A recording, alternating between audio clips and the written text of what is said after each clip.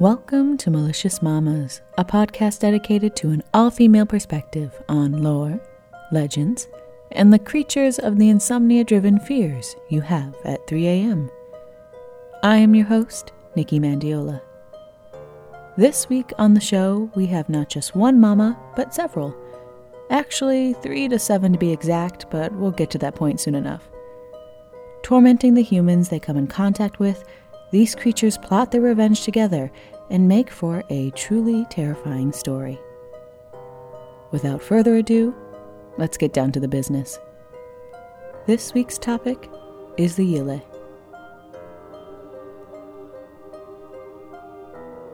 A part of Romanian mythology, these creatures are described as virgin fairies with the ability to seduce men. Traveling in groups of 3 to 7, these fairies are said to be about 4 feet tall with a thin build. Usually depicted as naked with their long hair covering their chests, and in some rare cases, they can be found wearing chainmail coats. Another distinctive point of their attire are the bells worn around their ankles and the candles they keep in their hand. These creatures are also known to appear during the night. They are most commonly found in the sky, forest, caves, marshes, at crossroads, on mountain cliffs, and bathing in springs.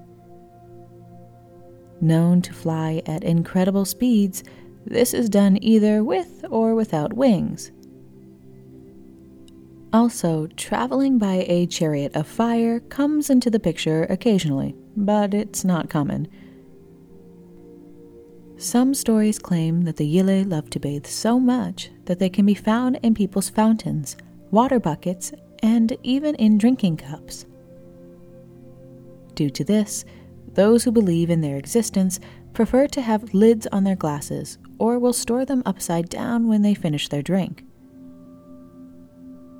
The only thing that surpasses bathing for these fairies is their love for dancing. In fact, this is the act that makes the Yile notorious. Found in more secluded areas such as glades near ponds, crossroads, and by riversides, they take up dancing as a group. In the area where they step, the grass becomes scorched and is unable to grow properly. From that moment on, the grass will grow in red or a darker green color, and animals will refuse to eat from that spot. Mushrooms, however, thrive in this newly grown area. It is in this dancing area where the humans that come in contact with the Yile experience the wrath of these fairies. Not usually evil, the Yile are known to take revenge when insulted or provoked. This can happen in a number of ways. The Yile are offended if a human sees them dancing or if they tread on the grass these fairies danced on. They also don't take kindly to a human found sleeping under a tree they claim for their own, or those who drink from springs and wells they have used. Along with this, they desire to punish those who refuse to dance with them, or those who mimic their moves. Believed to be agents of God or the devil, the Yile have been known to enact revenge for their chosen boss. Once a human is within the Yile's grasp, they suffer an unfortunate fate. First off, if they hear the song of these fairies, a victim can become mute and, on occasion, blind as well. These creatures entice their victims with song, forming a ring around these humans until their fairy dancing drives them mad. Men most commonly fall into their trap, but Yile have been known to capture children as well in order to drain the life force from these young humans. After, these victims are never seen or heard from again. Due to the fear of running into a group of these fairies, people have developed ways to appease these creatures. Festivals such as the Resalil, the Stretul, and the Marina are dedicated to satisfying the Yile.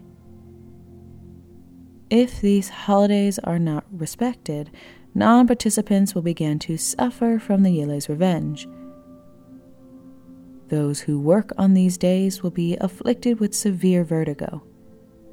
Cattle will mysteriously fall ill and die.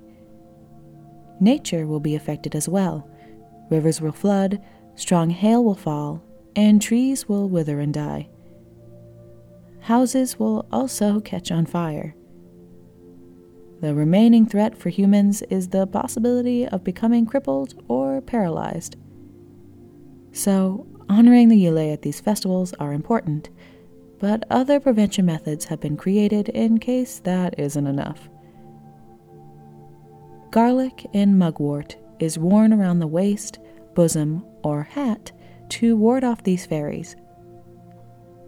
Another method is displaying a horse's skull on a pole in front of your home, which can be argued is not the most charming decorative choice. Lastly is the dance of the Kalusari. Kalusari are dancers that practice kalus, a ritual acrobatic dance that has been known to prevent the Yile's wrath. So, if you believe Yile are nearby, begin limbering up, because you just might be able to save your life with a dance. On that note, let's conclude this episode. If you have any suggestions on mamas you'd like me to cover, or a spooky tale to share, please send an email to maliciousmamas@gmail.com. If you're looking for more mamas in your life, follow Malicious Mamas on both Instagram and Twitter. Also, if you could rate, comment, and subscribe to Malicious Mamas on your favorite podcast app, it would really help to get the show out there, and I would greatly appreciate the feedback. Until next time, keep it real, mamas.